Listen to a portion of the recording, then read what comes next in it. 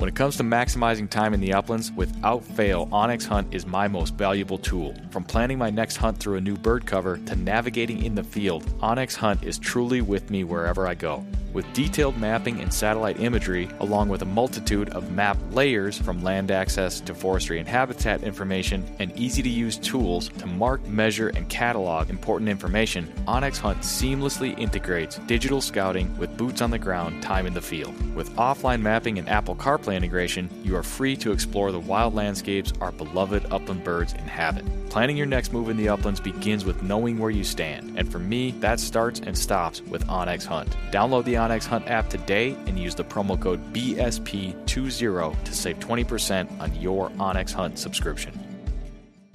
When the miles rack up faster than your flush count, that's when you'll truly appreciate your hunting vest from Final Rise. Built for the uplands and proudly sewn in the USA, the complete lineup of hunting vests from Final Rise, from their all-new Summit XT down to the minimalist Sidekick system, are all built upon the foundational load-bearing waist belt and low-profile shoulder strap system, which allow you to carry all the gear you need and do so comfortably while maintaining your ability to move freely and perform when you need to most. With a complete lineup of accessories and newly released performance field apparel, Final Rise has the gear you need to help you get the most out of every mile and every flush. Final Rise gear is built for the uplands. Get yours today at finalrise.com.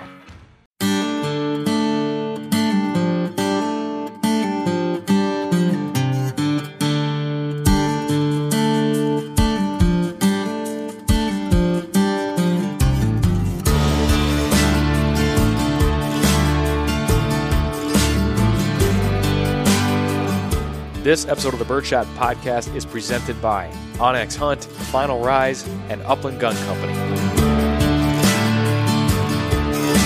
On this episode of the show, we talk Idaho upland hunting with a bonus Sharptail-centric reading list with our guest Andy Wayment. Thanks for tuning in to episode number 188.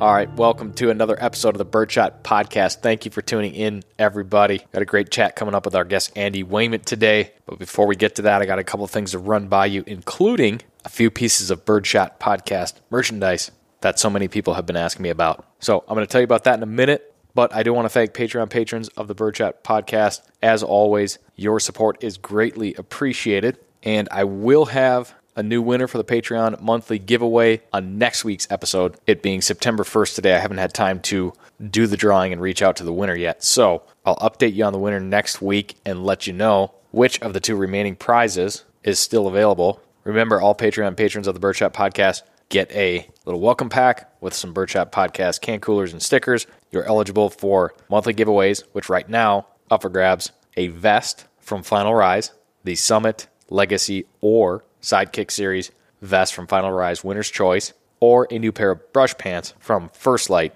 The August winner will have their choice on those two items, and the last remaining item will go for the September giveaway. Patreon patrons also get access to bonus content when that's available, and they also get discounts like the ones you've heard me mention for Gumleaf USA, Upland Institute, and, new as of today, a discount on that Birdshot Podcast merchandise, where you'll save 10% with each of those discounts mentioned. You can sign up at patreon.com/birdshot. As always, thanks for considering that. Okay, don't forget to like, subscribe, rate, review, follow, share Birdshot Podcast. Simple little things. Anyone can do it. Take a minute.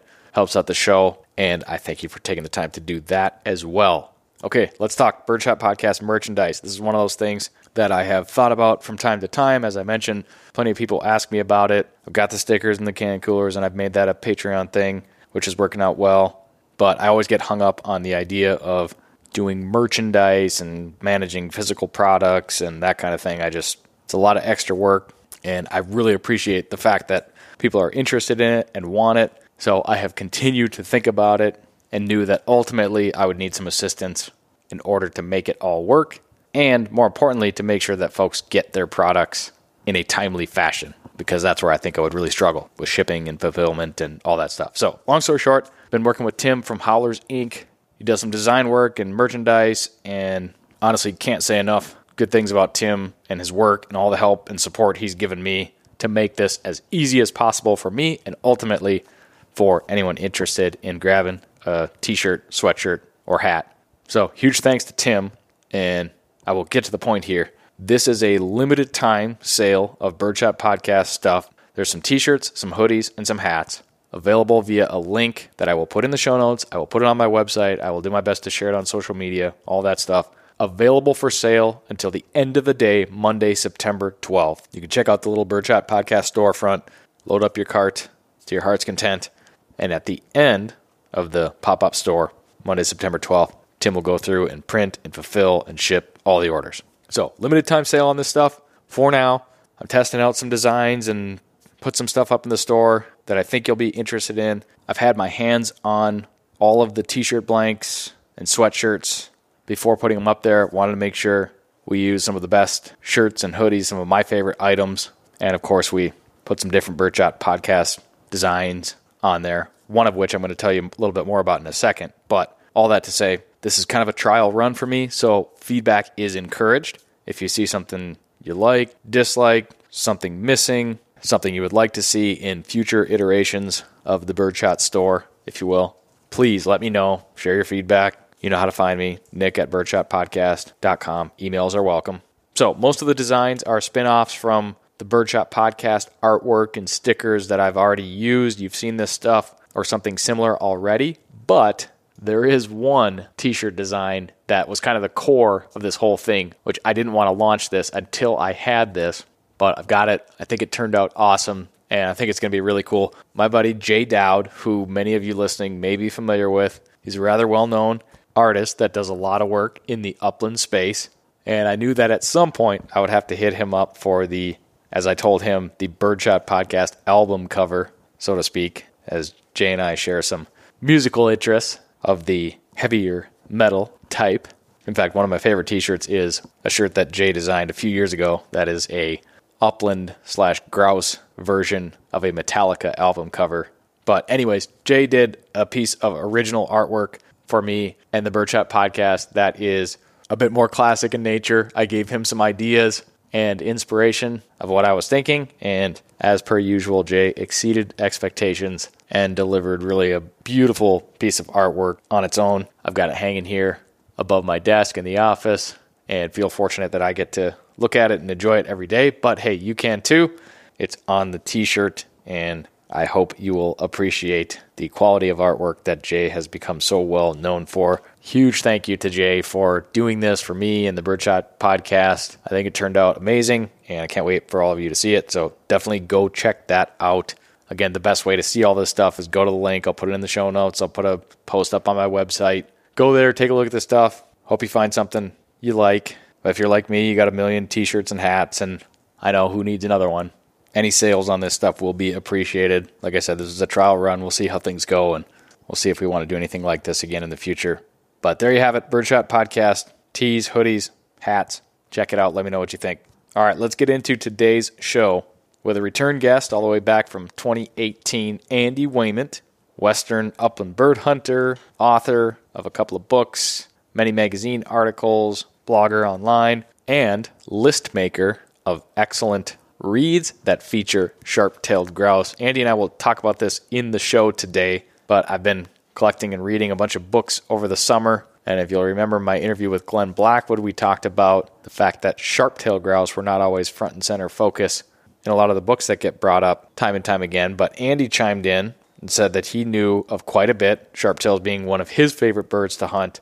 He's written about them. He did in his most recent book, Idaho Upland Days, which he did send me a copy of. I read that, enjoyed it. Plenty of sharp-tail stories in there. And at the end of our conversation today, Andy rattled off a list, which I will include in the show notes. Check the web post and the show notes for this list because it is extensive. But he really did his research and took some time to put together a fantastic list for me and the listeners of the Birdshot Podcast. So huge thank you to Andy for that. Had a lot of fun catching up with Andy, hearing some more stories from his Idaho upland adventures. And we got into some good conversation about blue grouse, ruffed grouse, huns, sharptails, some of those western species that folks will be out there chasing today, starting today, September 1st, if it cools down at least. But seasons are opening up everywhere. It is September, and although it may not feel like it at the moment, fall has officially arrived in my book. All right, with that said, let's welcome into the conversation and on to the Birdshot Podcast, Andy Wayman.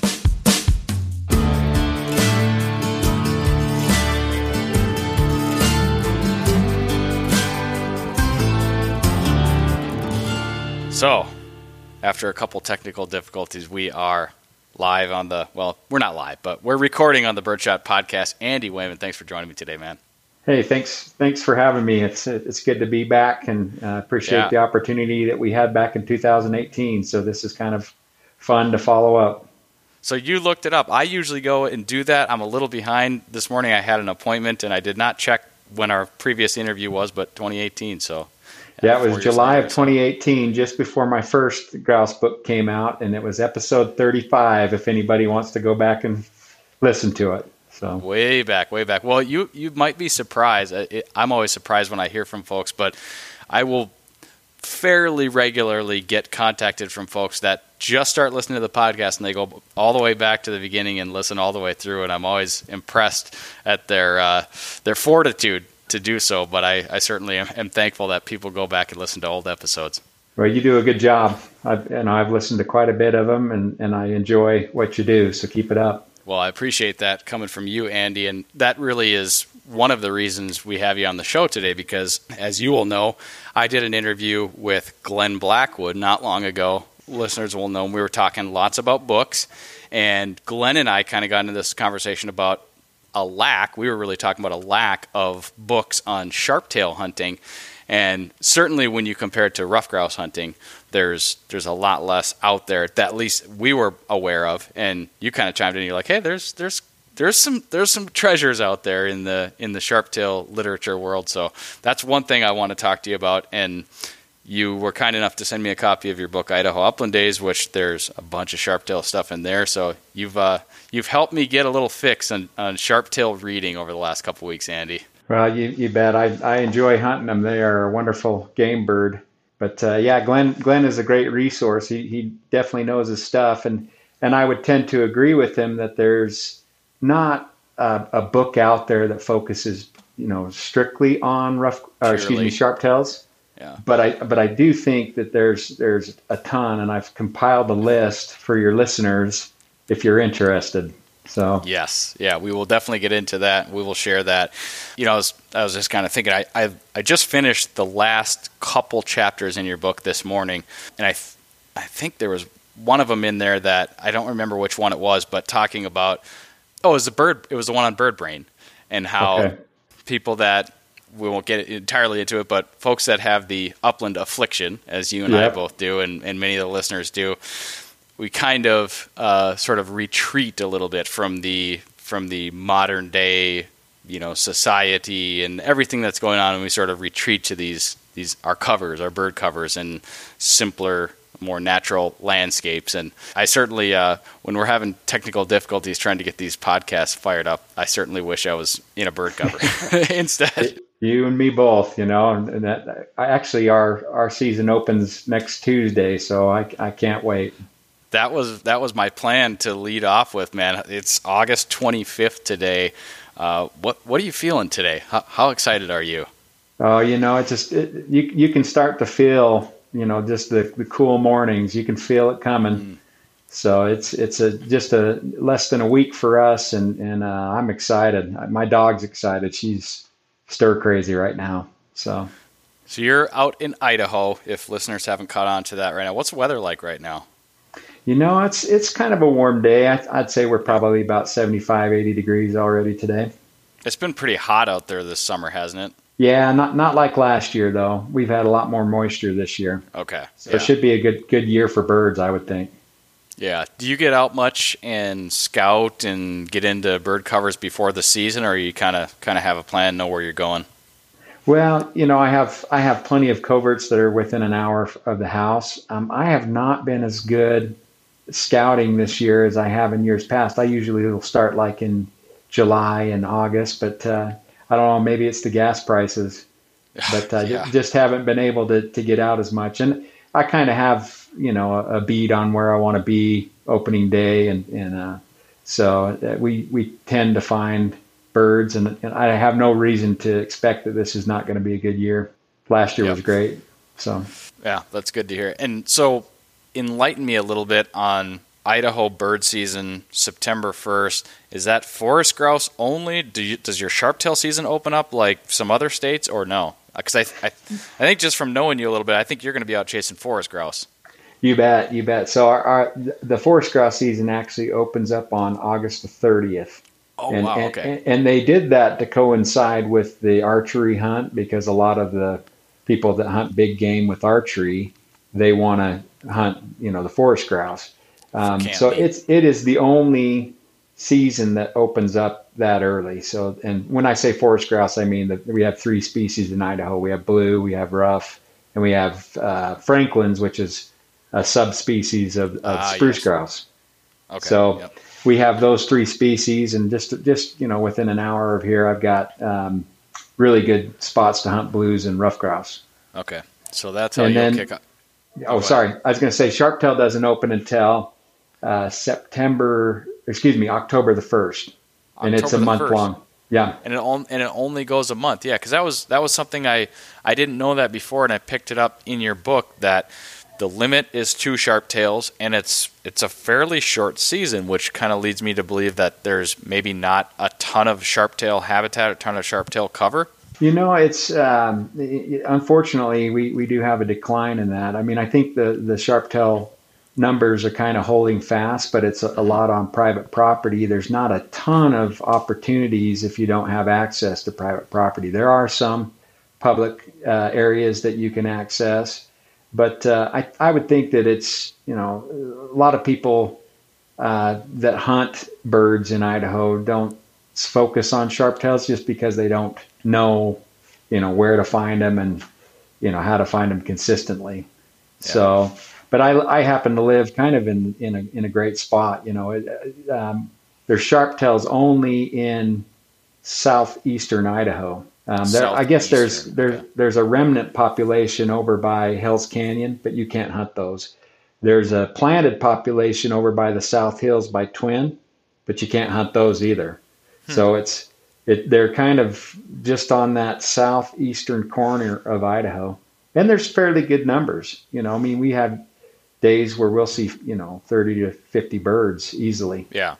And again, that was evident in a lot of the stories within the book. But I've got the map up here next to me, so I'm kind of looking at it as you're describing some of this stuff. And when somebody brings up Montana, Montana's a little different because you've got such a drastic change from east to west. But you talk Idaho, Oregon, Washington, I just picture big mountains.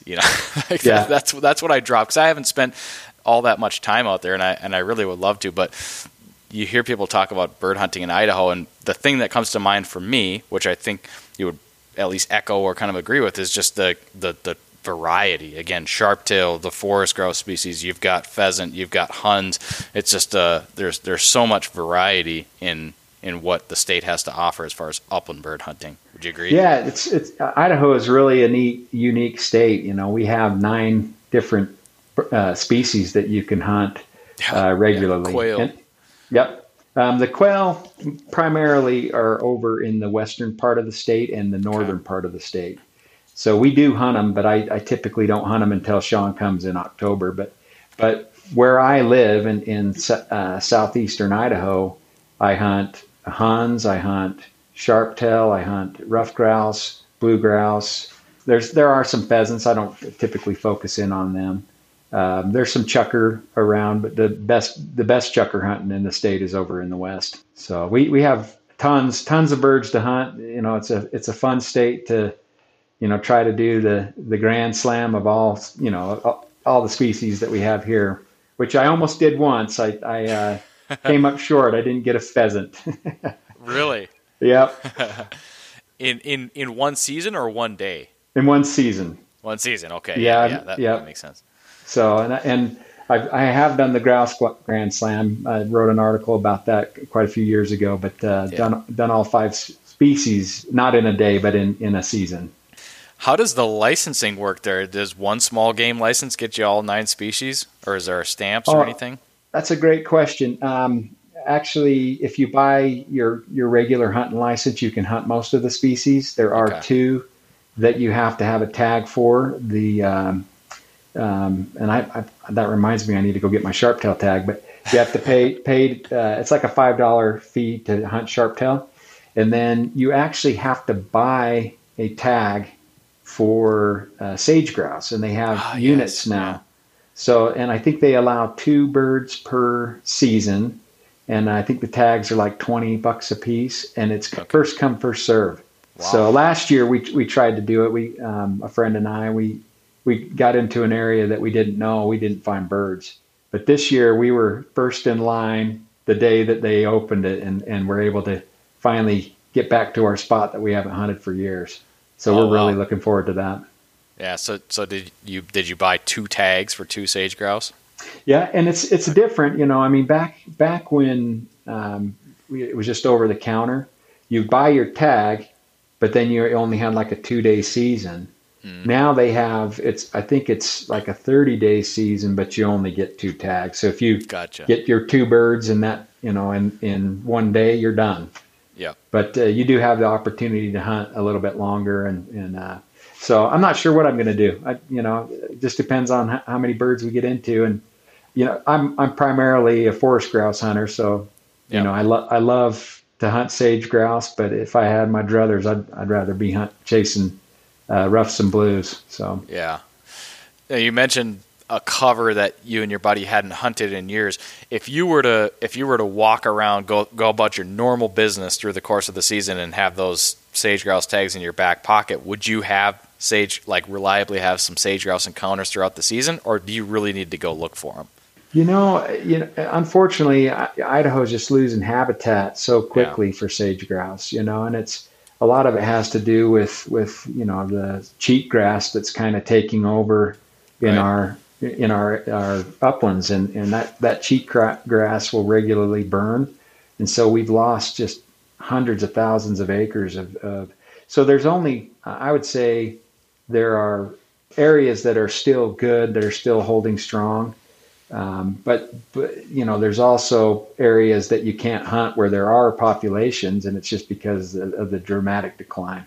So east of where I live, I can drive 30 minutes and find sage grouse, but I can't hunt them. Gotcha. So, I mean, you kind of got to know where they're at, where their leks are and what type of habitat they're using. But the area that I was just telling you about, that we drew the tags on, or that we bought the tags on, it burned, like thousands of acres of it burned, and they closed that whole area down for like 3 or 4 years. Wow. So that's a regular thing, and I've seen those fires when they get going. I've been out hunting or out in that area, and you'll see like a 30-foot wall of flame. When that cheatgrass goes, it burns hot and fast, and it just wipes out the sagebrush. Yeah, and the sage grouse or the sagebrush, can it not recover at that? I wanted to ask you about that, the cheatgrass and how it relates to the sagebrush, because I've heard a little bit about it, but I'm not entirely familiar. Well, it definitely can recover, but it takes time. Long time. Yeah, it takes time, and and I think the BLM and other groups are trying to reestablish it in areas, but as long as that cheatgrass there, it's part of its regular regime, if you will, to burn. And so as long as the cheatgrass stays, it's going to take out the sage that's trying to struggle to come back, if that makes sense. Yeah. Yep. And the cheatgrass is it a food source for chukar? It is, yeah. Okay, yeah. Yep. So great for chukars, hell on other birds, And right. Idaho used to have mountain quail, and in some areas that you would kind of consider as sagebrush areas, but I think it's the cheatgrass that's gone in and wiped them out of those areas. I'm thinking about around like Glens Ferry in that area. So there's hardly any. You can't hunt mountain quail in Idaho anymore. I'm sure that there are some remnant populations, but you can't hunt them. Really? Okay. So dumb question for you. Mountain quail, valley quail, are they different species? Absolutely. Yeah. Okay. Mountain quail are actually Idaho's only native quail. Okay. And they are about the size of a small ruffed grouse. So a valley quail is actually, they're small like a Gambel's, Okay. They have the top knot like a Gamble's. We have a ton of valley quail in Idaho, but they're not native to my understanding. So Mountain quail, the size of a small ruffed grouse. You got my attention there, Andy. yeah, they're cool. They're cool birds. I never hunted them. I've always wanted to. And there's some good populations. So it's going way back that you can't hunt them. I don't know if you know Craig Kolchak, but he's a author from Idaho. But he hunted back in the 80s. Okay. And he did take, he writes about taking mountain quail in Idaho. So it's been, I'd say 20, 30 years at least where that they cut off the season. So where are I'm just totally out of curiosity, are there other states that have strongholds or huntable populations of mountain quail? You bet. California and Oregon. Okay. Yep. Interesting. Yeah, I'm a little vague on the western quail stuff. I guess I kind of have them all bunched together in my head, but didn't really know the specifics. That's interesting. I'll have to look up some photos. Yeah, I'd say the mountain quail are kind of more of a mountain bird too. You find them in kind of rugged, thick stuff like you would find ruffed grouse. Yeah. I'm sure I've read about. It's like until you have a personal experience with something. I read lots of stuff, and I know I've read articles on mountain quail and valley quail, but again, until you see, touch, feel, like they can kind of glaze over them as I'm reading them. It's not as personal as say the ruffed grouse or the woodcock. I can attest to that. I got to hunt woodcock for the first time last year. Yeah, I heard you talking about that. And I absolutely loved it. I've read a ton about it because I love literature, but there's nothing quite like being in the woods and hearing that twitter of wings. They're special birds. I envy you guys up north.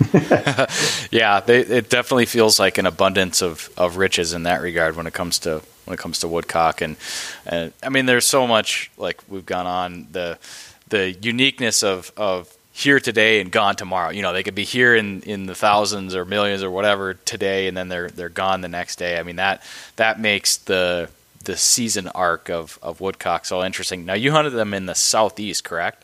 That's right. Yeah, I hunted them in South Carolina. Yeah, in the swamps. Yeah. What do you recall, or what do you remember about the hunt? Obviously, it was that last season.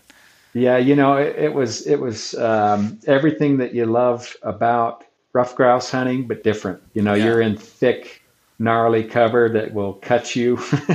Yeah. Greenbrier is nasty stuff, but it's the pointing dogs are wonderful to have in there. They'll hold these birds.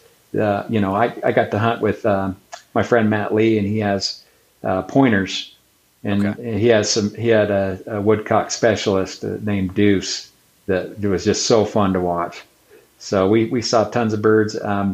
I'd say the snap shooting was challenging, but super fun. Yep. And so when I was the first couple birds that got up, I was just so enthused. I was so excited about it because I'm like, this is like rough grouse hunting, because you're shooting in thick it's cover, and it's snap shooting, which I love. Yeah, that's what I love about rough grouse hunting. So yeah, I can imagine as somebody that has been hunting upland birds for a long time, and you do hunt a lot of rough grouse, so you're hunting in forest grouse, you're used to shooting in thick cover, but imagine that erratic flight of the woodcock had to have been a little bit unusual for you. Yeah, the one thing that I noticed too is that I'm used to these birds that just hammer up, like rough kind of grouse fastballs. Yeah. Yep. So and I my first impression of woodcock is like, these suckers are slow. I can hit them, and because I think I missed the first shot, and then I went 3 for 3. Yep. I'm like, and then the next day they kicked my butt. So they'll fool you, So yeah. I think I shot maybe 3 times the next day, and I only got 1 bird. So they can get up, and they have afterburners just like any other bird. But yeah, my first impression was like, these birds are slow. Yes. Yeah. And that resonates. I mean, I think that they can give off that impression. I think I've heard, talking about the ruffed grouse woodcock mixed bag hunt, and I think it was Steve Smith, he kind of aptly described, like, if you're expecting the fastball that is the ruffed grouse, and then a woodcock the AKA the changeup gets up, and kind of that twittering, like you can really get thrown off if you're expecting one versus the other, and that's the beauty of being in covers that have both ruffed grouse and woodcock, I would say. Yeah, I can't even imagine. It would be exciting. So, did you see any grouse down there? Were you really not in grouse country? I know it's no. We're actually in the swamps, so we're kind of in the low country, is what I would say. Gotcha. I wrote an article that's coming out in Upland Almanac, and it's in the. If you remember, in the Revolutionary War, you've probably seen The Patriot, the movie. Yes. Mel Gibson kind of not his that long character. Ago, actually. Yeah, Mel Gibson's character is kind of taken after this guy who they call the Swamp Fox, but it's in that area where he hid with the American troops. Oh, yeah, we're hunting down in those cane brakes and greenbrier jungles that they couldn't find him. So I can't remember the exact name of the article, but it's in the footsteps of the Swamp Fox, something to that effect. Very cool. Very cool. Look forward to that one. So, all right, I could go 9 different species of upland birds. We could go all over the place. I know you hate chukar hunting. Yeah. I don't hate it. I suck at it. I know. I'm playing off one of the last chapters in your book was kind of your joke, facetiously 20 reasons you hate chukar hunting, but I was laughing to that. But let's talk forest grouse. I want to jump in there and given the timing what you're going to be kicking off your season with here. Let's talk blue grouse. This is something that's becoming more and more of interest. I haven't had the time to get far enough west to hunt them yet, but it's on my list. And I've been talking to folks recently about, again, kind of higher sort of alpine open meadows. I mean, I've seen pictures, I've seen videos. The cover just seems awesome. What are you going to be on opening day? What kind of a place are you going to try to put yourself in to get on these birds? That's a great question. Blue grouse, they, and I've said this before, but they reverse migrate, so they'll be found in lower elevation. So I love to hunt them in September. It's one of my favorite times because you'll find them in the same areas that you find ruffed grouse. But so opening day, I will likely be on a logging road to begin with. It's some private property that I have access to, and it's the logging road part of it kind of keeps you do have your mix of old growth and young growth, but there's also berry bushes all along the road. Yep. And so the birds will come out and they use the logging road and the berries. And so we'll get out and we'll hike that, and the dogs will kind of work the cover on the upside and the downhill side of the road. And it's steep, it's steep country. Okay. So that'd probably be the first place that I would hunt. And and it's fun because when the birds will get up, if they're above us, they're going to get up and they're going to pitch over the road. And so it's tough shooting because they're diving. Sure. Yep. Yeah. So a lot of fun. And sometimes, they're predictable enough that you can get up and you'll get above, when I get above the tree line and I get to these berry bushes, I'll pick up a rock and I'll pitch it into the bush and see if you can flush them. And I've killed multiple birds pitching rocks, if you can believe it or not. Yeah. So super fun. But then when we hunt along, and I'm talking, this is Grouse-Katir Ridge, and you might recognize the name of Grouse-Katir. This is where me and Tommy got into those birds that day. Okay. But when you get up to Dusty's Nub is a kind of a bald area that's above the trees, and there's sagebrush all up there. And the birds will be, sometimes you'll find them out in the sage, and they're hunting grasshoppers. Yep. And that's one of my favorite things to do is to catch them out in the open. It's kind of like sage grouse hunting. So, and I usually will find them out in the open maybe 4 or 5 times a year. Mm-hmm. Otherwise they're usually in the trees. So, and then after we get done hunting that ridge, we'll probably go down to what I call the outhouse, which I wrote about in my first book. Okay. And the outhouse is a riparian area. It's a little creek bottom that comes kind of in a little tiny spring creek that runs into this main creek that I call Trickle Creek. Not a big creek at all, but the birds just love that creek bottom for whatever reason. As you go up, there's quakies and snowberry. There's chokecherry, all up at this bottom. But there's this one area where the creek is straddled by this big serviceberry bush. And for whatever reason, my dog just goes on point when she sees that bush because there's usually birds. Last year when we hunted it, so we're hunting up the bottom and she locks up on point, and I kid you not, on opening day, we probably kicked, I'd say 10 birds out of that thicket. And 10 blue grouse? Ruffs and blue grouse. Ruffs and blue. Wow. Yeah. And we ended up getting a few of the roughies, but the blues, they're a little bit tougher. They're getting smarter. They're tougher for me I don't kill as many blues as I used to, and I hunt primarily rough grouse. They're my favorite, Sure. But the blues, they're tougher to find. And so the early season is your best opportunity to find them. Okay. Yeah. It brings up a couple of interesting notes, and I believe you brought this up. You were on Will Larson's Upland Rookie podcast, and you guys were talking, and you kind of recanted a tale that is in the book about you were hunting blues, and you were thinking, maybe I'll go out on these sagebrush benches to chase the blue grouse. Maybe they're out here. I don't know where you were at with the theory in your mind at that point, but this conservation officer was like, they're forest grouse.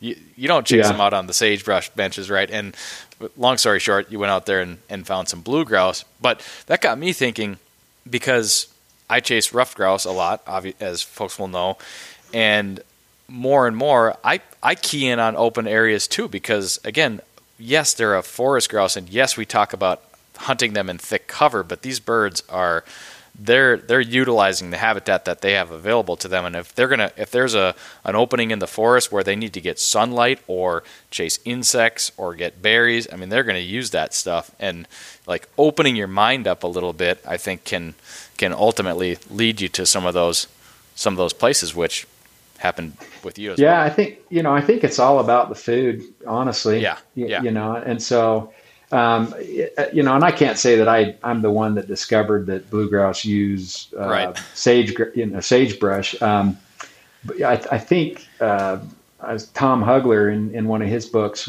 I tell you, it's Grouse of North America. He talks about finding them out in the open too. So it's just one of those things where through trial and error, I just happen to find them. I hunted through the trees, and I'm kicking across a sage opening to get to the other group of trees, and I kicked the blues right out of the open. So to me, I just kind of stumbled upon it, I guess you could say. And since then, it's become kind of a focus. If you can find those types of areas where there's a pretty decent sized population of birds, you're going to find, hopefully find them out in the open. Yeah. Similarly, there's a cover that I have started hunting. I hunted there with a friend, buddy who's a forester in Wisconsin, and it's a big loop that just one of my favorite hunts of the year to do, and I usually do it once, maybe twice. But to get on this hunt, we would walk through a fresh clear cut. This was 2 or 3 years ago. It was a fresh clear cut. The first time I ever hunted was in December, and my buddy Mike and I were walking, and we get into this clear cut, and we weren't 20 to 30 yards into this clear cut when all of a sudden a grouse flushes. And there's some standing. I mean, it's not a barren wasteland, but there's a few stems here and there, and we're right on the edge of the woods, so a good place to be. We flushed a grouse, and he dropped it. And at the time, I think it was December. It was sunny out. I was like, the grouse is out here getting some sun on a cold December day. Well, I've gone back and done this hunt the last 2 or 3 years, and now the second time we went through, it was more like a late October, November hunt. And sure enough, we flushed a grouse right out in the middle of this clear cut. I shouldn't say in the middle, because we're hugging the wood line.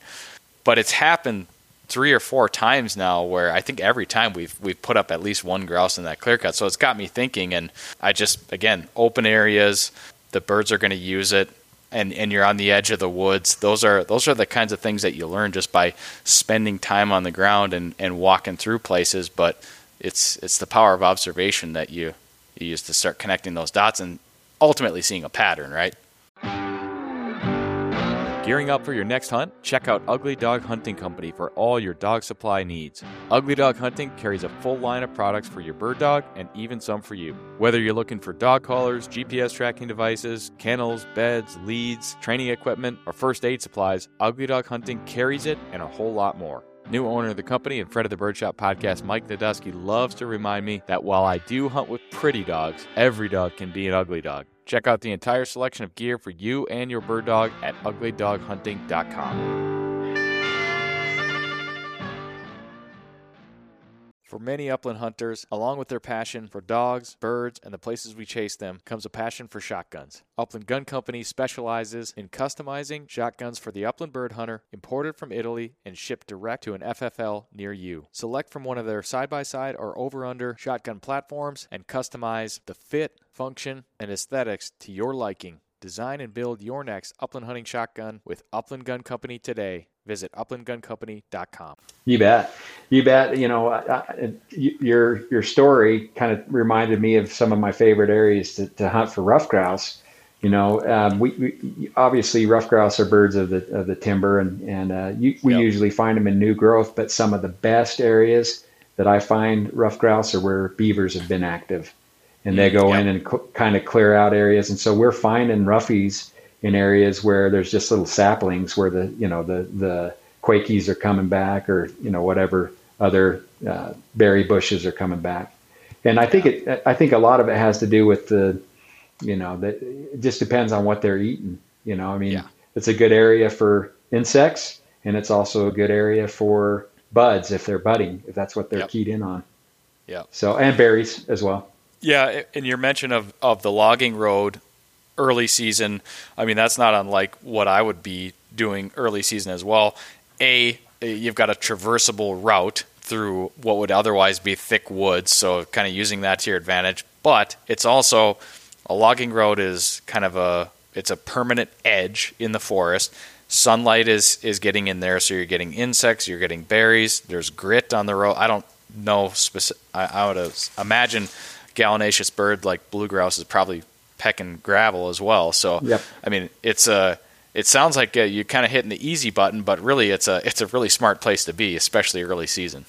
Well, it's kind of cool because, like I said, blue grouse are going to migrate. And so if you think of a mountain as kind of wide at the base and narrow at the top, so as they start to migrate, you're going to get these congregations that come up, together. And so we call it the blue grouse bottleneck. And if you can find out where they're going to bottleneck, you can sometimes move, 30 birds. And I've heard people, I was going to write an article about this, but I've heard of people that have seen 50 to 60 birds on one ridge. Wow. And it's because of that. They're migrated up into a good congregation, and you're finding tons of birds.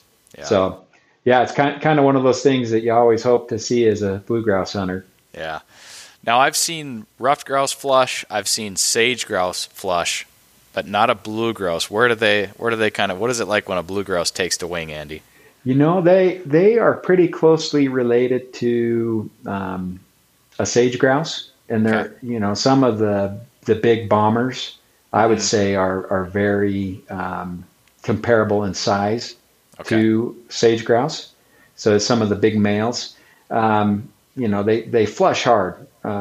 So, a lot of people say, oh, the blue grouse is the easiest bird on the wing. I say bull crap. They're tough.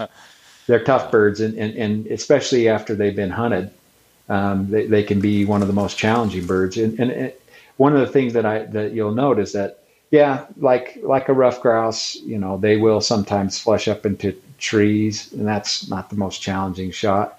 But usually if they've been hunted, they're going to barrel off the side of the hill. So you're going to get these tough shots, and my favorite place to be is above them, because I like that shot when I'm looking down and able to. And I've had good success with that. But sometimes you'll catch them, like my dogs will point them up on top of the ridge above the road, and they'll come diving over the top of your head, and it's a tough shot to get on them that way. It's better when you're already above them and you just kind of are able to more to of level a going on away shot at that point. Yeah. But they can be super, super challenging. And, like I said, I don't kill as many bluegrouse, but I love them. They used to be my very favorite game bird to hunt. So, but they're challenging. So I would say that kind of puts them in a league all their own with well, maybe you could say compare them to chukar, because chukar always fly downhill too. Right. Yeah. They're a bigger target than chukar though. Yeah. Yeah. So you're a little bit friendlier towards the bluegrouse. Oh yeah. Yeah. They're a little bit friendlier to me. Let's put it that way. Yeah. That's maybe a better way to put it. So you're very likely, it sounds like it's a likely possibility to have a bluegrouse, ruffed grouse mixed bag hunt. Yeah, I have it quite often. I mean, I've got multiple coverts where we can do that. Mm-hmm. And, it's usually only during the early season, September, sometimes in October, okay. Early October. But yeah, it happens all the time.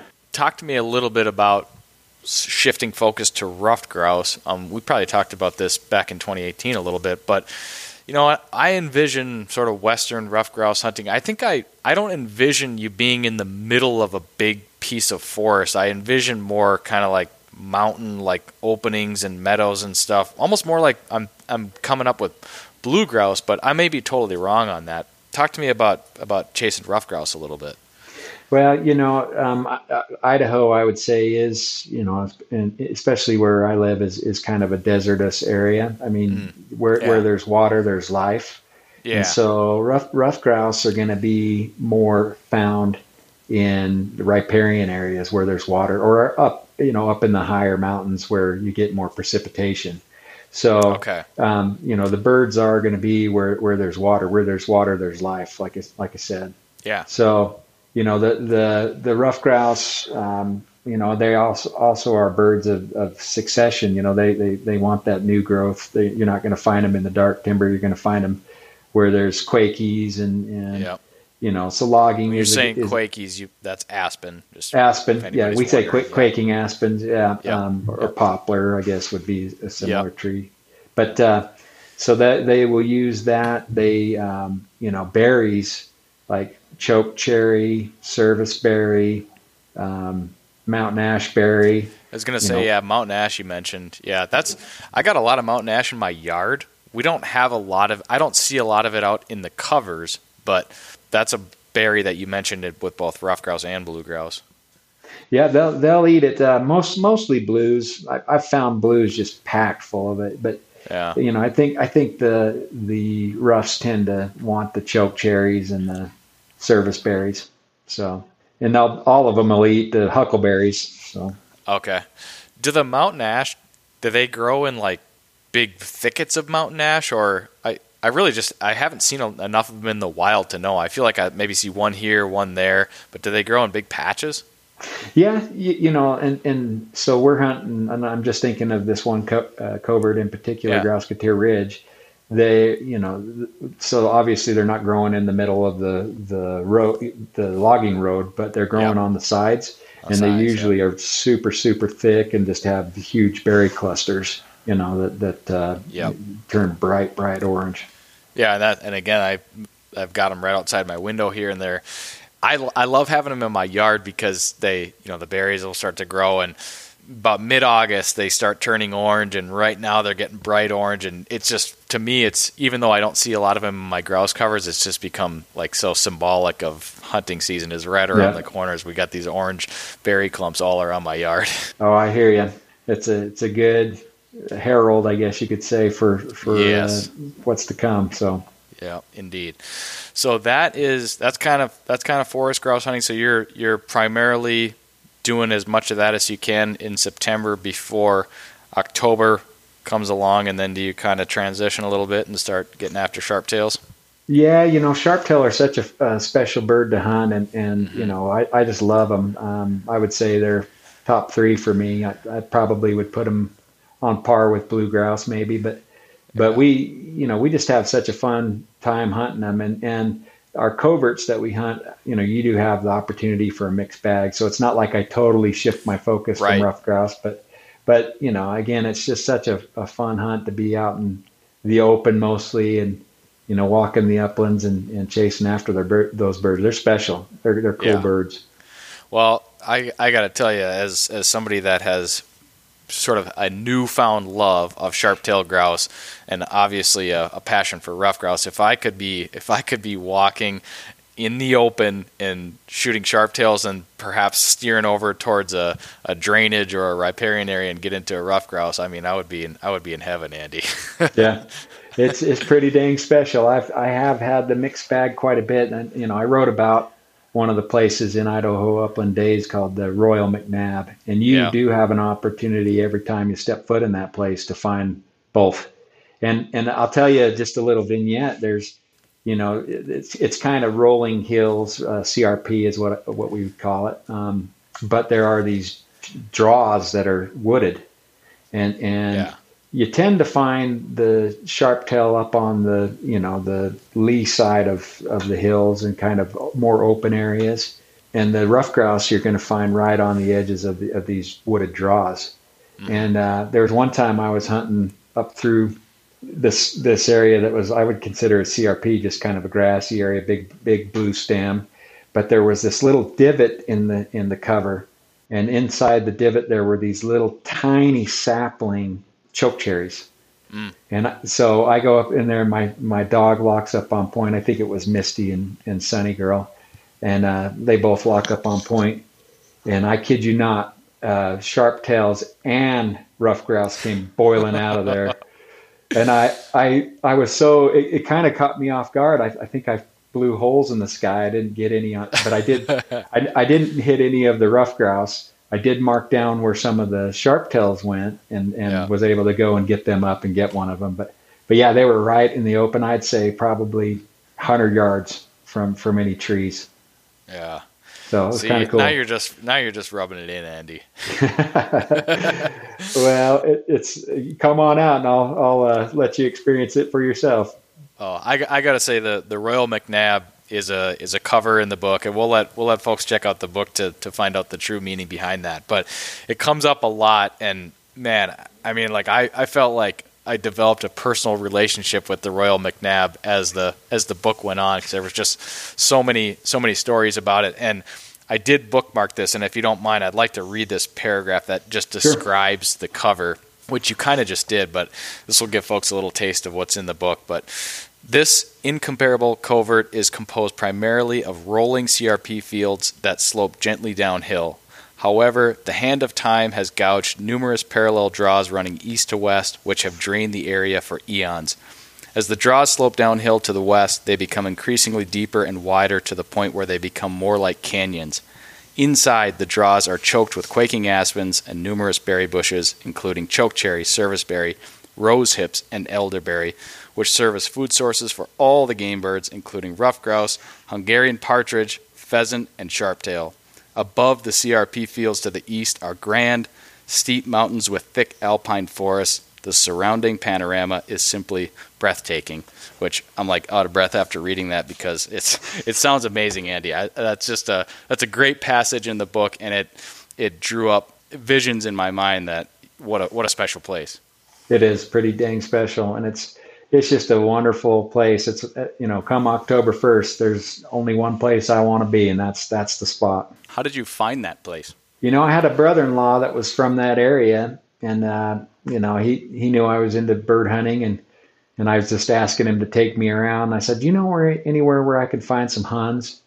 And he said, "Yeah, I know some places, from people that he grew up around."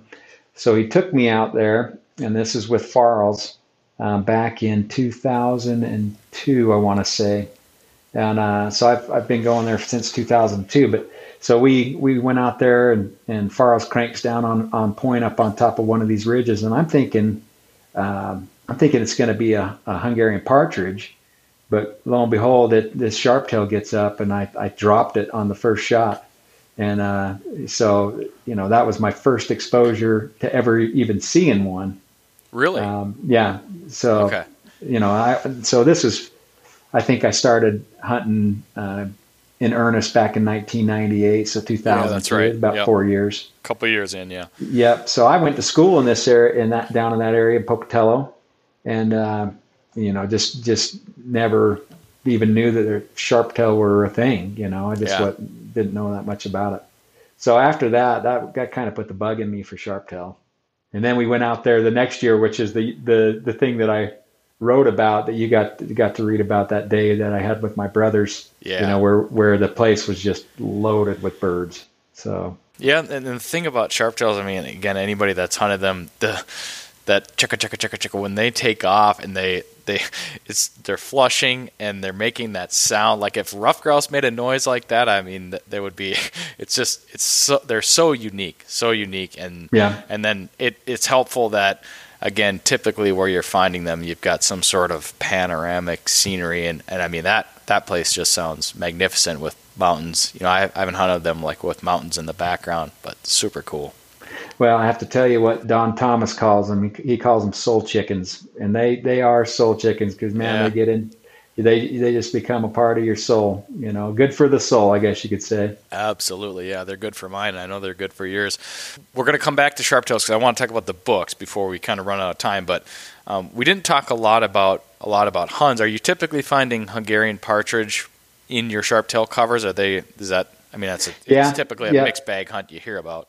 Yeah, you know, Hungarian partridge are, you know, I call them the bird of the void in Idaho because they'll inhabit anywhere where there's not other birds, but they also overlap quite a bit. But yeah, you tend to find Huns in the same areas that you find sharptails, and so it's not uncommon to get the mixed bag. You know, we have some areas where we target Huns and then we get the occasional sharptail. So they're a wonderful game bird.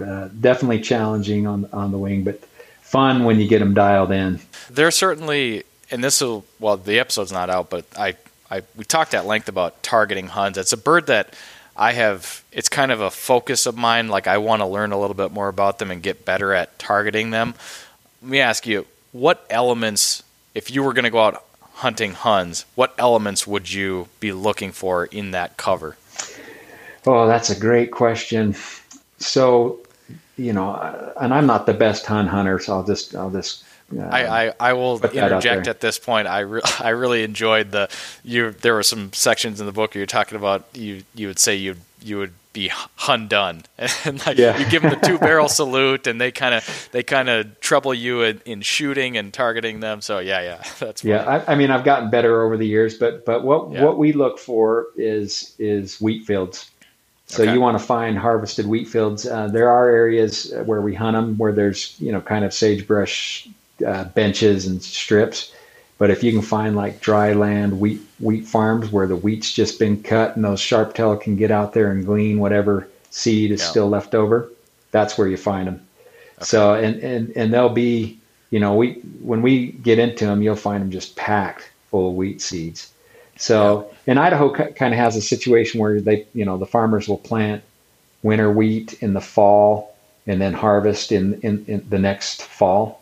And if you can find right where, you know, those edges are where you can hunt along those harvested wheat fields, that's your best bet. And, you know, we're kind of hunting near draws that are, sagebrush draws that are alongside these wheat fields.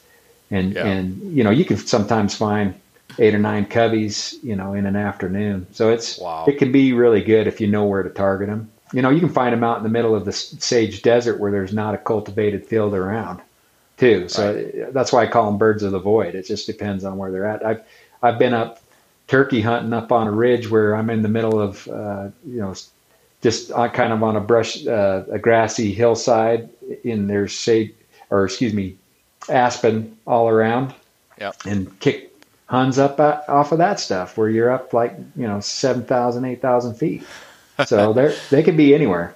And you kind of touched on it there, but I wanted to ask, and I've sort of picked this up from a few guests I've asked recently, is so you got to cut wheat field, then like how do you go about working that wheat field, or what are you looking for? And it sounds like if you've got anywhere you've got, and this is typical of all upland birds, anywhere you've got native, you know, draws or brush or anything like that abutted to that wheat field, that would be a place where you might put yourself. Is that absolutely a fair assumption? Yeah. You know, and you obviously that's where the dogs come in handy because they're going to cover, you know, and we respect the farmers. We're not walking in their fields or anything like that. So we're walking the edges.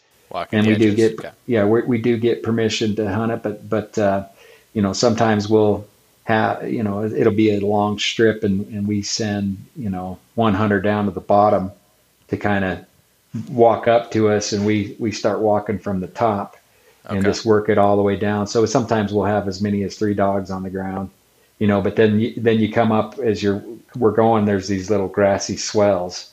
And it seems to me like those, the sagebrush, you're going to find, some, especially where it's thick and it's, almost head high. But it's those grassy swells where there's a little more cover, and it's, a little bit more of what you would think is, kind of a drainage area. That's where the birds are going to be in earnest. Yeah. And you'll get into them in good numbers. I think an observation that I'm sort of making about myself and the way I've gone about my Western hunting to this point is that I go out there, I'm sort of in the mindset like I'm hunting the grass. I'm in the grass. I want to be up on the tops, chasing the sharptails on the rolling prairie, and I don't want to be in the shrubby, brushy stuff. But the birds use that stuff. And in the few kind of hunt encounters I've had or hear about that shrubby, stemmy stuff, and this is what one of my previous guests was really hammering home, and I almost think I've maybe kind of avoided that stuff because I want to be in the grass, but I need to start paying a little bit more attention to the shrubby, stemmy stuff like I do when I'm hunting ruffed grouse back home. So I need to kind of draw on that a little bit and check out some of those objectives, because that's never a bad thing when you're bird hunting. Yeah, I mean, like I said, the birds are going to be where there's food, and I would say that Huns are opportunists just like any other bird. So, they will eat the wheat. That's probably their favorite thing, but they like bugs just like anything else. And so we've found them in that brushy stuff, just like we have, the grassy areas too. Yeah. So they are, Huns they tend to be, they'll kind of occupy areas that could be anywhere from 1 mile to 2 miles. So you got to cover everything if you want to find them sometimes. Sure. Yep. Well, I know you've got a meeting that I've got to get you to, but we're going to talk Sharptail books real quick if you got a little bit of time left. I have been on a book buying craze this summer, partially due to I'm just sort of in that mode. And when this hunting season that is upcoming, when it's over, I will have a stack of books that will help me get through the winter. I've been buying a bunch of stuff. I picked up some Charlie Waterman stuff because I know he's a Western bird hunting writer. I've had a few people write in to me that as a suggestion. But Andy, we were going to talk about books that have references to or focus on sharptail hunting. Have at it. Okay. So this is just from my personal library. I knew that this was going to be one of the things that we talked about, so I kind of went through and located some books where there's writings on sharptail hunting. Some recent ones I would say is Randy Schultz and Endless October. Yeah. He writes for the blog Randy. A Bird Hunter's Thought, and so he does, and he usually goes out to Montana once a year. So he's going to be writing about sharptails. Benno Williams, who wrote forever for the Pointing Dog Journal, he has a book called Western Wings, which I'd say is kind of a where-to, how-to book. But yes, excellent information about sharptail hunting. In fact, when I got into sharptail on the Royal McNabb, I thought this is the stuff that I pictured in my mind from his book. So great resource. I will just chime in here for listeners and to kind of echo, before I went on my first sharptail hunt, that's the book that I bought, Western Wings, and I read it, and I'm due for a reread of that because, again, like we talked about earlier in our conversation, I've now had boots on the ground and I have more sensory experience with sharptails. I need to go back and sort of see how that book appears to me as I read it, because I think it would connect a lot more dots for me reading that. But yeah, that's a great one, especially as far as like getting an understanding of sharptails and their habits and habitat. Sure. Okay, so Dan Holland, The Upland Game Hunter's Bible, and that was a kind of a mass-produced paperback that came out back in the 60s. Dan is the son of the legendary Ray P. Holland that was the editor, I think, for Field and Stream. So, but it's a good book with good information, but also good stories. So I would tell you about that. He does write about sharptail, he has a chapter about prairie grouse. One of my favorites, Tom Hugler, Grouse of North America. And basically that's it's got good information on all of the different species that you can hunt in North America, but also good stories about his, because he did this odyssey where he went to hunt all the different species. Yeah. So great book. I love Tom Hugler anyway, but that's a good book. That's probably his best book in my opinion. Jim Fergus, A Hunter's Road. Yeah. Where he went afield with his dog Sweetser, I think was her name. Yeah, I think so. Yeah. So he writes about sharptail hunting. Some old timers, George Bird Grinnell, who wrote back in the late 1800s. Definitely know the name. Yeah. Yep. So he wrote American Game Bird Shooting. So he kind of gives some information about each of the different species of birds, but also gives some information about hunting them. Robert Holthauser, who's from the Appalachian Mountains, he wrote A High Lonesome Call and talks about hunting back east, but also coming to Montana to hunt sharptails, and he went to Idaho, I think, to hunt chukars. So that's a great book. Charlie Waterman, who you mentioned, Hunting Upland Birds. That's basically his book where he deals with all of the game birds, and his he was kind of a jack of all trades, and bit of a fly fisherman. I picked up this one recently. You probably have this. It's Tales of Fly Fishing, Wing Shooting, and the Great Outdoors by Charlie Waterman. He's awesome. You'll love him. He was a writer's writer. Just made it look easy. So good. All right, here's one that's a little irreverent, but John Holt, Kicking Up Trouble, put out by the Wilderness Press. And John was a fly fishing writer, but this is his bird hunting book, and it's a kick. It's a lot of fun. You'll enjoy that one. And it's Wilderness Press is actually out of I believe Montana. So, but that's a great book. Is that Tom Perrow, Wilderness Press? That is Chuck. Chuck. I've communicated with him a little bit. Okay. Yeah, Chuck from I can't remember his last name, but he's from he writes for the Pointing Dog Journal. Yes. So. Yeah, he's the Western guy, the German dog guy. Yeah. Yep, that's right. And then many don't know this, but everybody knows Ted Nelson Lundgren. But in his last book, A Bird in Hand, he writes about hunting sharptails with his German Shorthairs. And he has one chapter that's called Flying Liver, which is what he calls the sharptail. Anyway, it's a good chapter, and he's a great writer. There's so Hunting the Sun is Ted's. I don't have that one. Then he's got Grouse and Lesser Gods, and I think there's a funny story about on the cover of Grouse and Lesser Gods. It's basically all about ruffed grouse hunting. There's one mention of sharptails, but on the cover of that book, there's a sharptail grouse, and I think I remember his buddies from the Deep Portage Ruffed Grouse Society, they were kind of like ribbing him and joking that the publishing company goofed that up. I may have that wrong, but I've got a copy of the book, and it is a sharp-tailed grouse on the cover of it. Oh, is it? Yeah. So I'll have to take a look at that. I have all of them, but the one that it's his last book that I remember he wrote about sharptails. Yeah. Okay, this is a classic. It's H.L. Benton, Upland Game Shooting, and this is kind of turn of the century that he wrote. Actually, he might be in the 1940s, but he hunted. Just to kind of give you a background on Benton, he was there when they opened up the first season in Oregon for pheasants. So the first huntable population of pheasants, he was there. Yeah. In the Willamette Valley. So this guy did it all. I mean, and he's a great writer. So H.L. Benton, Betten. Will you send me this list, Andy? Yep, I will, for sure. All right, perfect. Okay, and then Ray P. Holland, that's Dan Holland's dad. He wrote Scattergunning, and there's a chapter in there about hunting sharptails. And if I'm not mistaken, Ray would actually travel on the trains, and he'd take his dogs up to Saskatchewan. And he'd hunt them up there too. So he's got a unique story because he was so early in the game, I guess you could say. So next one would be Dave Book's Wing Beats and Heartbeats. And Dave is, I think he's out of Montana, and is written for quite a few of the different magazines. This This book was actually published by the Wisconsin University Press. Oh, okay. It's a good book. It's a great book. One of my favorites on the list would be John Barsness, Western Skies. Wow.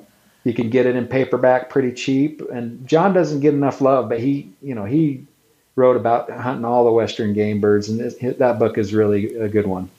So I do remember some really good chapters in there about sharptail. Don Thomas wrote a book called Fool Hen Blues. Just to give you a little background about him, he actually was a surgeon. He's written for numerous magazines, though. He wrote for, I believe, the Retriever Journal, and he also writes for the Pointing Dog Journal. But okay. He lived in Alaska, also lived part-time in Montana, and he wrote about hunting all the different species in the West, and so the book is kind of broken down in the different species, and so he writes about hunting sharptail, and that's where he calls them soul chickens. But there's also good chapters in there about hunting blue grouse. I think that's the title chapter, Fool Hen Blues. And he also writes about hunting rough grouse. Didn't have much good to say about the rough grouse in the West. Agree with him on that. But other than that, it's an excellent book. Yeah. Is that the list? No, let's see. Worth Matheson, Best Birds, Upland and Shore. And Worth is kind of he also hunts with labs. So kind of like Don Thomas. Don hunted with labs as well and wrote a lot about that. But he talks about going after all the different species of game birds. And his book is kind of unique because he was one of the last people to hunt for sharptail in Washington. And so I think the chapter is something like the last sharptail, ever taken in Washington. So, but yeah, his book is awesome. That's a great book, and it's an unsung book. You don't see that on many people's lists, but Worth is a great writer. So, and then let's see, two others. Don Thomas, same guy that wrote Fool Hen Blues, To All Things a Season, where he chronicles basically hunting and fishing for a whole year and all of his different outings. It's a great book. And then Jim McCann, who you'll see on Wikipedia quite a bit, Upland Hunting in Alaska. Okay, yeah. And so he's I would say he's kind of the guru when it comes to sharptail hunting in Alaska. Yeah. Written about it quite a bit, and you see a lot of articles that he's written on it, and his book covers that as well. He's been on my mind of late, as I interviewed him years ago, kind of like you, and knowing that Alaska season opens early, I've got sharptails. I got sharptails on my bird brain. I was thinking about touching base with him, and I know he had a birthday a couple days ago. I just sent him a message on Facebook, but I got to reach out to Jim. I don't have his book, but that's a good recommendation there. Yeah, I wrote a review of his book on the blog, but I'm sure you can still get that book. It's available. It's a paperback, so it's not terribly expensive. Yeah. I got a strange request for you. Can you slide your head so I can see that painting on the wall behind you? Sure. I see a setter with a long white tail on point. Yeah, that's Ross Young. Okay. I believe that's called, what is that?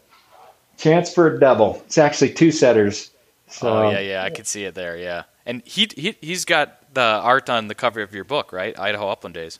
Yep, he did. And he also, on my last book, the Idaho Rough Grouse Hunting, he had the back cover, and then he also contributed quite a few different pieces that were published in the book as well. Yeah, so he's great. He actually gave me a print of the cover of Idaho Upland Days that's signed. So I'm getting that framed too. That'll be kind of a cool thing to have. And am I remembering correctly that painting was kind of inspired of a day that you guys spent in the field together? I'm not sure if that one is. That actually looks a lot like the area that we hunted. So when I saw it, if you remember the chapter Tommy's Covey, yes, that looks like what we're hunting, when we're hunting sharptails and huns. So it does look a lot like that. The book, in the intro, there is a picture that's it's actually a painting of my Misty, my American Brittany, and it's Hungarian partridge. So that was inspired by our hunt together with Ross, which he's a great guy, excellent guy. That's what I was thinking of. Yeah. Well, the cover is beautiful. It's a setter and Brittany on point, and it seems like the kind of Idaho that I sort of envision when I draw it up in my mind. But man, Andy, the list of Sharptail books that exceeded my expectations. I really appreciate that. You've got to send me that list. I will make it available in the show notes because I know listeners will ask about it. Really, there was a lot of names there that were not familiar to me. So it was a lot of stuff that I have not heard of, and I will be going out and searching up some of those titles before I release this episode. Well, I'll tell you what, that's the good thing about used books like abebooks.com. You can find a lot of them for cheap, and it does make it challenging when you put the list out there because you're going to have some competition. But and some of them are probably not in print and may be difficult to find. Right. But that's part of the joy of collecting books is finding, getting the find and finding that book for a good price. But some of them, I bet you could go and get like Dan Holland's book for, probably $2, on Amazon or Abe Books. So some of them I think you'll be able to find not terribly expensive. I did buy a book last night based on your recommendation. You mentioned it on Will's podcast, and that was I maybe had come across it before, but hadn't purchased it or heard much about it. But that was the S.D. Hammond, My Friend the Partridge. Yeah, you spoke very highly of that book. I love that book. That book was so good. I don't know if you saw my article in Project Upland, but I got to check that out. It's just one of these books that I stumbled across on social media, and I thought I had a pretty good grasp of, old classics on rough grouse hunting. But I saw this book. I saw a friend post it. And I'm like, I've never even heard of that book. Went and looked it up, and I'm like, this is an awesome book. That guy had been hunting grouse like 66 years before he published that book. Yeah. And he just loved it. So you'll love the book. It's everything that you like about, it's good. It's just stories. So it's not a where to, how to. It's a love affair, if you will, with grouse. Kind of what I'm looking for. So yeah, I can get into that pretty easily. So. Well, Andy, I really appreciate you taking the time to join us today. This was a blast. It was great to catch up with you. I am excited for the upcoming season, just as you are. So it's a good time of year to be bird brains, if we will. And I definitely encourage folks to check out Idaho Upland Days, your other book, Idaho Rough Grouse, Heartbeat of the Woods. Hey, man, keep up the great work. Thank you so much, and I hope you have a great season. Well, thank you very much. I really appreciate the opportunity. It's been a pleasure and enjoyable, just like last time. And like I said, you're always welcome to come out and experience Idaho. I'd love to show you around. I really appreciate that. It's definitely on my list, and you have only intrigued me further, Andy. So good. I'll have to take you up on that someday. All right, good. All right, I'll let you get back to work. You have a great rest of your day. Take care, Andy. You too. Take care. Bye-bye. See ya. Thanks for tuning in, everybody. That does it for this episode of the Birdshot Podcast presented by onX Hunt and Final Rise. Don't forget to rate, review, subscribe, like, and share, and we'll catch you on the next episode of the Birdshot Podcast.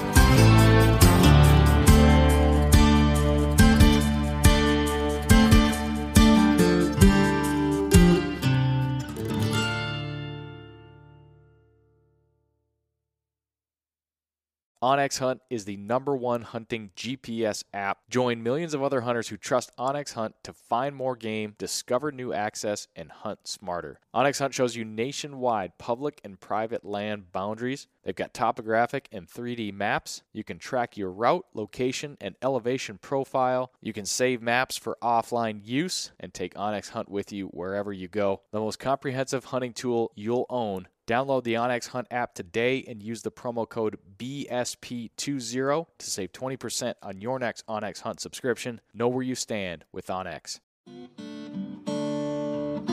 Hey everyone, this is Nick from the Gundog It Yourself podcast. If you enjoyed this show, then you might want to check out my show as well.